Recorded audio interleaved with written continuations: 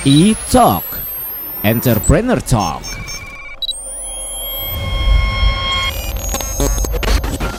Oke Pop Lovers, balik lagi di E-Talk, Entrepreneur Talk. Pastinya ada Abizaki yang selalu punya tamu-tamu spesial. Wah, bikin semangat terus ya, karena setiap episodenya tamu-tamu kita adalah orang-orang hebat. Dan kali ini di line telepon kita sudah terhubung dengan Bapak Budiarjo Rustanto selaku CEO dari Danain. Halo Pak. Halo Pak Zaki, halo Pop Lover semuanya. Semoga kita semua dalam keadaan sehat dan tetap semangat. Amin. Pak Budiarjo juga sehat selalu pastinya ya Pak ya? Sehat Pak, harus selalu sehat. Oke, ini kita mau ngobrol tentang Danain. Mungkin kita bisa langsung mulai aja ya Pak ya, dengan pertanyaan yang wajib dulu aku tanyain nih. Awal mula Danain ini itu dari tahun berapa sih Pak berdirinya? Baik Pak Zaki dan Pop Lover semuanya. Jadi Danain itu kita dirikan tahun 2017 Pak. Tepatnya di bulan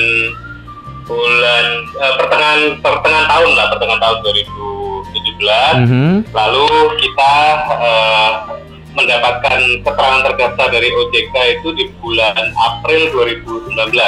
Lalu kita mulai 2018 sorry. Lalu kita memulai operasional kita ini di bulan Juli tahun 2018. Oke. Nah, secara detailnya mungkin Danain ini apa sih Pak? Ya, oke. Baik Pak Sati dan Pop Lover semuanya. Danain ini adalah sebuah perusahaan startup yang bergerak di bidang peer-to-peer lending, yaitu sebagai platform yang berbasis teknologi informasi yang mempertemukan antara pemilik dana atau pendana dengan orang yang membutuhkan dana atau peminjam. Jadi kita ini adalah peer-to-peer lending yang resmi terdaftar di OJK. Seperti itu Pak. Oke. Konsep bisnisnya secara detail seperti apa Pak Budiarjo? Oke. Fintech peer-to-peer lending ini adalah mempertemukan. Sebenarnya kita ini hanya platform yang mempertemukan antara pendana atau orang yang ingin mengembangkan dananya dengan peminjam, yaitu orang yang membutuhkan dananya, baik itu untuk keperluan konsumtif maupun untuk keperluan produktif. Oke. Nah, jadi kita ini adalah platform sebagaimana Pop Lover ketahui itu semacam kayak e-commerce kayak gitu ya. Kalau e-commerce kan mempertemukan antara orang yang menjual dengan orang yang membeli. Tapi kalau Danain ini mempertemukan orang yang punya uang dan ingin mengembangkan uangnya dengan orang yang membutuhkan uang atau peminjam yang ingin meminjam uangnya tersebut. Jadi kita ini adalah platform. Seperti itu Pak. Oke. Kalau kita ngelihat Danain unique selling point-nya berarti apanya nih Pak? Jadi kita unique selling point di Danain itu Pop Lovers itu adalah bahwa kita ini adalah peer-to-peer lending yang berakunan. Karena banyak sekali peer-to-peer lending itu yang antara pendana dengan peminjamnya itu terjadi transaksi pinjam meminjam, tetapi basically tidak ada jaminannya. Nah kalau di Danain ini adalah kita ini berakunan, di mana akunannya disimpan oleh sebuah perusahaan yang mitra kita, yaitu adalah perusahaan pegadaian yang sudah berizin dan terdaftar di OJK juga gitu. Oke, berarti kalau kita ngomongin tentang peluang bisnis yang seperti ini sangat besar sekarang ya Pak ya? Betul, karena kita ini kan seperti diketahui, kita ini kan semuanya lagi masuk kepada industri 4.0 ya, di mana banyak sekali terjadi otomasi, lalu digitalisasi dan lain sebagainya. Memang ini ke depan potensinya akan sangat besar, terutama dalam hal segi cakupan ya. Kalau kita menggunakan berbasis teknologi, itu cakupannya itu lebih luas. Sebagai contoh, Danain ini nggak punya cabang di mana-mana. Jadi kita nggak punya cabang di Medan, kita nggak punya cabang di Papua, tetapi pendana kita itu adalah dari seluruh provinsi yang ada di Indonesia. Gitu. Kalau ngomongin tentang target marketnya sendiri Pak, Danain ini lebih menyasar ke siapa nih Pak? Oke, jadi di Danain ini kalau kita lebih menyasarnya itu adalah ke pendananya, karena kalau peminjamnya itu adalah orang-orang yang menggadaikan emasnya di perusahaan pergadaian emas yang tadi saya sudah sebutkan, kita bekerja sama dengan perusahaan itu. Jadi yang di Danain ini yang kita sasar adalah orang-orang yang punya uang dan ingin mengembangkan uangnya. Gitu. Jadi target marketnya secara spesifik sebenarnya itu adalah milenial gitu.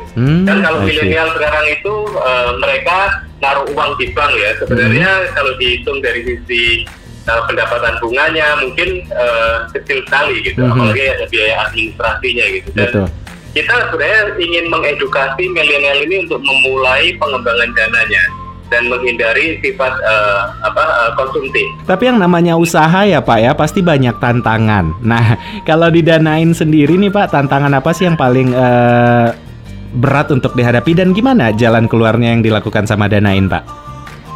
Tantangan yang terbesar itu adalah bagaimana kita meyakinkan orang dan kita mengedukasi calon pendana ini untuk berani memulai pendanaan ya atau pengembangan dananya dengan cara yang jauh lebih inovatif gitu.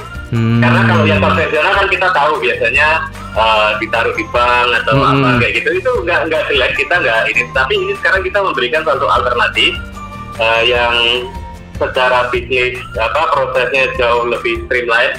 Jadi para pop lover boleh mencoba, para milenial juga boleh mencoba. Onboarding kita sangat mudah sekali. Jadi memang tantangan yang paling utama itu adalah mengedukasi calon pendana ini untuk memberikan alternatif ya, bahwa ini adalah alternatif yang baru untuk pengembangan dananya, seperti itu Pak. Oke.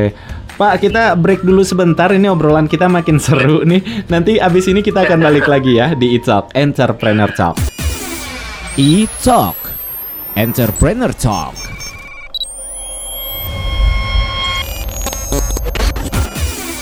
iTalk, Entrepreneur Talk.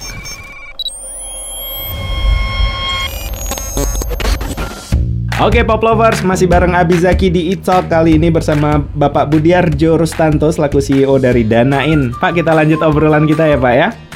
Silakan Pak. Oke, kalau kita ngomongin ini agak sensitif nih Pak, masalah omset gimana nih Pak di Danain sendiri? Boleh di-share kah Pak?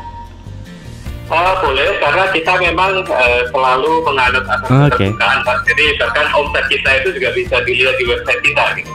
Karena memang semua fintech yang di bawah OJK itu memang wajib sangat transparan ya Pak. Jadi, gitu. Jadi kalau mengenai omset, kita sangat bersyukur sekali bahwa di tahun 2020 ini omset kita itu meningkat sangat drastis Pak. Itu juga merupakan satu jawaban dari market mungkin mengenai rasa percaya atau trust yang diberikan kepada platform kami gitu. Jadi kalau dibandingkan antara Q1 Pak ya, kita melihatnya kuartal 1 2019 kita ini pendanaan yang kita salurkan tuh senilai 64 miliar Pak. Selama 3 bulan, Januari, Februari, Maret 2019. Januari, Februari, Maret tahun 2020 kita meningkat 2,5 kali lipat. Kita sudah melakukan penyaluran pendanaan itu sampai 150 miliar Pak. Oke. Tapi dengan kondisi pandemi COVID-19 saat ini ada pengaruh nggak sih Pak dengan bisnis di Danain sendiri? COVID-19 kita karena ada COVID-19 ini Pak ya, kita satu tim itu bekerja dari rumah Pak. Jadi semua karyawan Danain dan pimpinan work from home sesuai dengan anjuran pemerintah. Betul. Itu kita mulai tanggal 20 Maret Pak. Juga sekali lagi kita bersyukur karena di bulan April itu masih meningkat lagi Pak total pendanaan kita, terutama dari pendana yang retail ya Pak ya. Dari first entry ya, dari orang yang baru mulai melakukan pendanaan kayak begitu tuh meningkatnya pesat sekali di bulan April. Berarti work from home tidak mengganggu sama sekali kinerja dari Danain gitu ya Pak ya? Betul, karena kalau untuk kita di perusahaan startup ini Pak ya, kita ini tersertifikasi ISO 27001 Pak. Yaitu mengenai sistem manajemen keamanan informasi, di mana salah satu prosedur yang harus kita miliki itu adalah namanya business continuity management. Itu adalah prosedur yang mewajibkan kita harus tetap bisa beroperasi di tengah situasi darurat, kira-kira seperti itu. Nah sekarang kita ngebahas tentang kompetitor nih Pak, atau pemain lain di bisnis ini. Kayaknya udah mulai bermunculan satu persatu kesini-sini di Indonesia Pak ya. Gimana Danain menyikapi ini Pak? Ya, strategi kami selalu bahwa pertama itu adalah customer intimacy itu perlu sekali. Jadi bagaimana kita menjalin hubungan dengan customer. Betul. Lalu yang kedua itu adalah kestabilan sistem kita dan inovasi produk kita. Tetapi yang paling penting yang merupakan core kita dan merupakan top priority kita itu adalah bagaimana kita memberikan rasa aman kepada pendana kita, baik rasa aman dalam hal dana yang dikembangkan maupun dalam hal transaksinya. Pak, kalau ngomongin tentang target atau goals, pasti semua perusahaan punya ya Pak ya. Kalau didanain sendiri, short term atau long term untuk goalsnya sendiri apa aja Pak? Oke, kalau untuk goalsnya PopLover itu kita bagi menjadi dua. Pertama itu adalah short term. Short term kita ini adalah 1 tahun, yaitu tahun 2020 ini. Tahun 2020 ini goal kita adalah menyalurkan pendanaan itu sekitar 0,5 triliun atau 500 miliar, dan itu kelihatannya kita sangat on the track untuk mencapai di angka itu.